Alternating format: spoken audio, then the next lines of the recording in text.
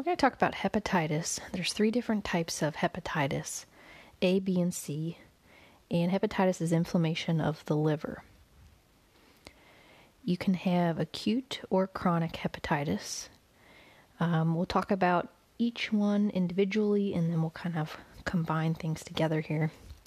Hepatitis A is typically transmitted through the fecal route. So this is commonly seen, if someone isn't washing their hands and then they're preparing food, then this could be passed on to someone else. Occasionally, hepatitis A could be passed along through sex, specifically anal sex. There's this increased chance of passing on fecal matter, but otherwise it's usually through, food that was not prepared by, someone wasn't washing their hands adequately. With hepatitis A, usually your immune system is able to eradicate that on its own.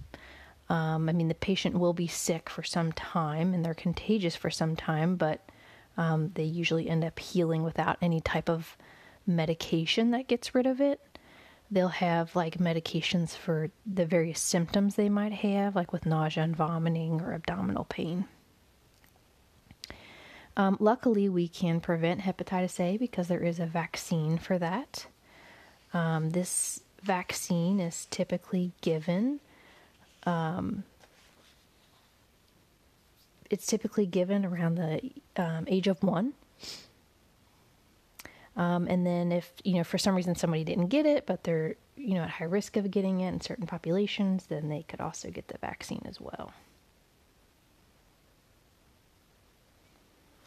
So just teaching patients proper hand hygiene, how to prepare food appropriately, could also help prevent hepatitis A. Hepatitis B and C are transmitted virtually the same way. We're worried about passing on blood and body fluids that have hepatitis B or C in them. So for example, patients who are sharing needles, so drug users who share needles, could be a risk, or sharing needles for other reasons. Having unprotected sex could pass this along, could be passed along through the birth canal when mom's having baby if she has hepatitis B or C. And these usually, sometimes they might need a little bit of help. The body can't always get rid of hepatitis B on its own. Most of the times it can. But in the event that the patient's not getting better, we can give certain antivirals to help get rid of hepatitis B. Don't expect you to know all the specific types. They're even coming out with newer ones. But just knowing that we could give an antiviral to somebody with hepatitis B if it is not going away on its own. But most of the time we see that the patient will recover from hepatitis B and we're just treating the symptoms. Now with hepatitis C, it's a different story. Hepatitis C, even though they can be passed on through blood and body fluids like hepatitis B, hepatitis C likes to mutate a lot, and that is why we do not yet have a vaccine for hepatitis C. So we do have a vaccine for hepatitis B, and we also have one for hepatitis A, like I mentioned earlier. The vaccine for hepatitis B is typically given in 3 doses. Usually that first dose is given at birth, and then the next 2 are just spread out throughout the first about year and a half of life. So usually by 18 months of age, most infants should have been fully vaccinated for hepatitis B.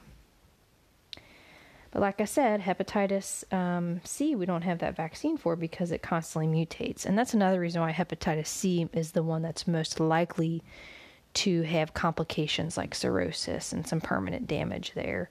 And it doesn't usually go away on its own. Hepatitis C is more likely to need medications like the antivirals. So like I said, there are certain antivirals that they're using more now. There's new ones that are coming out to help with these patients. One of the old ones was called ribavirin. And ribavirin they do still use, but what ribavirin will do is it'll prevent that virus from replicating and continuing in the body. But then there's a whole lot of additional antivirals that they're coming out with to help as well. So thinking about like the course of these diseases, a lot of times when a patient has hepatitis, they won't have any kind of symptoms at all initially. And then as it progresses, they could start having symptoms. So they usually kind of go through phases. And if they do have symptoms, kind of initially in an acute phase, they'll have kind of those generic symptoms of belly pain. They have nausea, vomiting. They're really weak and tired. So we need these patients to get a lot of rest. As the disease progresses, we might start to see some jaundice appearing. And the reason they can have jaundice is with the liver not functioning well and the bile is not able to get excreted from the body as it normally does, like through the stool. You could have bile building up, and then that could cause jaundice. And also, it's kind of weird, the buildup of bile salts cause itching. So the patient could have a lot of itching as well.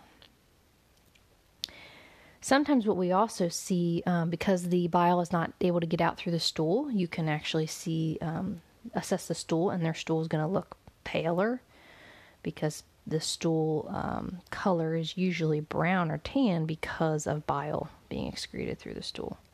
So in patients with hepatitis, they might have a pale or a light kind of clay-colored stool. And then sometimes what happens is bilirubin. So bilirubin, what happens is bilirubin is produced in the liver. It's excreted as bile, and then bile is stored in the gallbladder, and then it's used as needed, and it goes through the rest of the GI system, the small intestines, to like break down things and like break down fats. So what we might also see is we might see bilirubin start to build up because it's not able to get out of the liver, and it can actually start to spill over into the urinary system, and the patient's urine may actually test for elevated bilirubin levels and be a lot darker. So instead of bilirubin being broken down into bile, going out through the GI system and into the stool and having that dark stool, we don't have that now. Now it's going out through the urinary system, and we have a darker urine. Kind of interesting. So the patient continues to have fatigue, and this can last for months. With hepatitis A and B, even though eventually they'll go away, they can be sick for a long time. And so some of the complications that they're at risk for is, of course, the liver being permanently damaged to the point to where they would need, liver transplant or parts of the liver removed. We don't see this too commonly with hepatitis A or B, but we could with C because, like I said, with C, it can mutate. It's hard to treat. As far as, we can't really prevent it. There's no vaccine for it. So those patients do have a higher risk of complications with hepatitis C and having chronic cirrhosis of the liver, which could lead to the need for a transplant. You also have to consider the fact that the liver does a lot more than just, release the bile and help break down fat or even metabolize things. One of the other big things that it does is it produces clotting factors. So if somebody has a liver that's malfunctioning because it's inflamed, there is a risk of bleeding with that as well.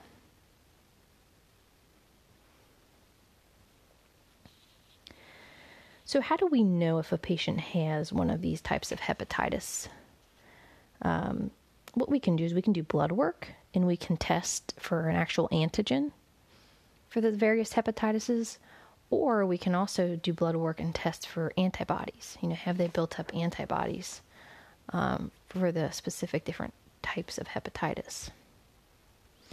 I do not expect you to know the various antibodies, antigens, That's just a little bit too much detail. Just knowing that we can do that blood work. We have the symptoms that we've gathered from the patient, and then we can do some blood work to help confirm.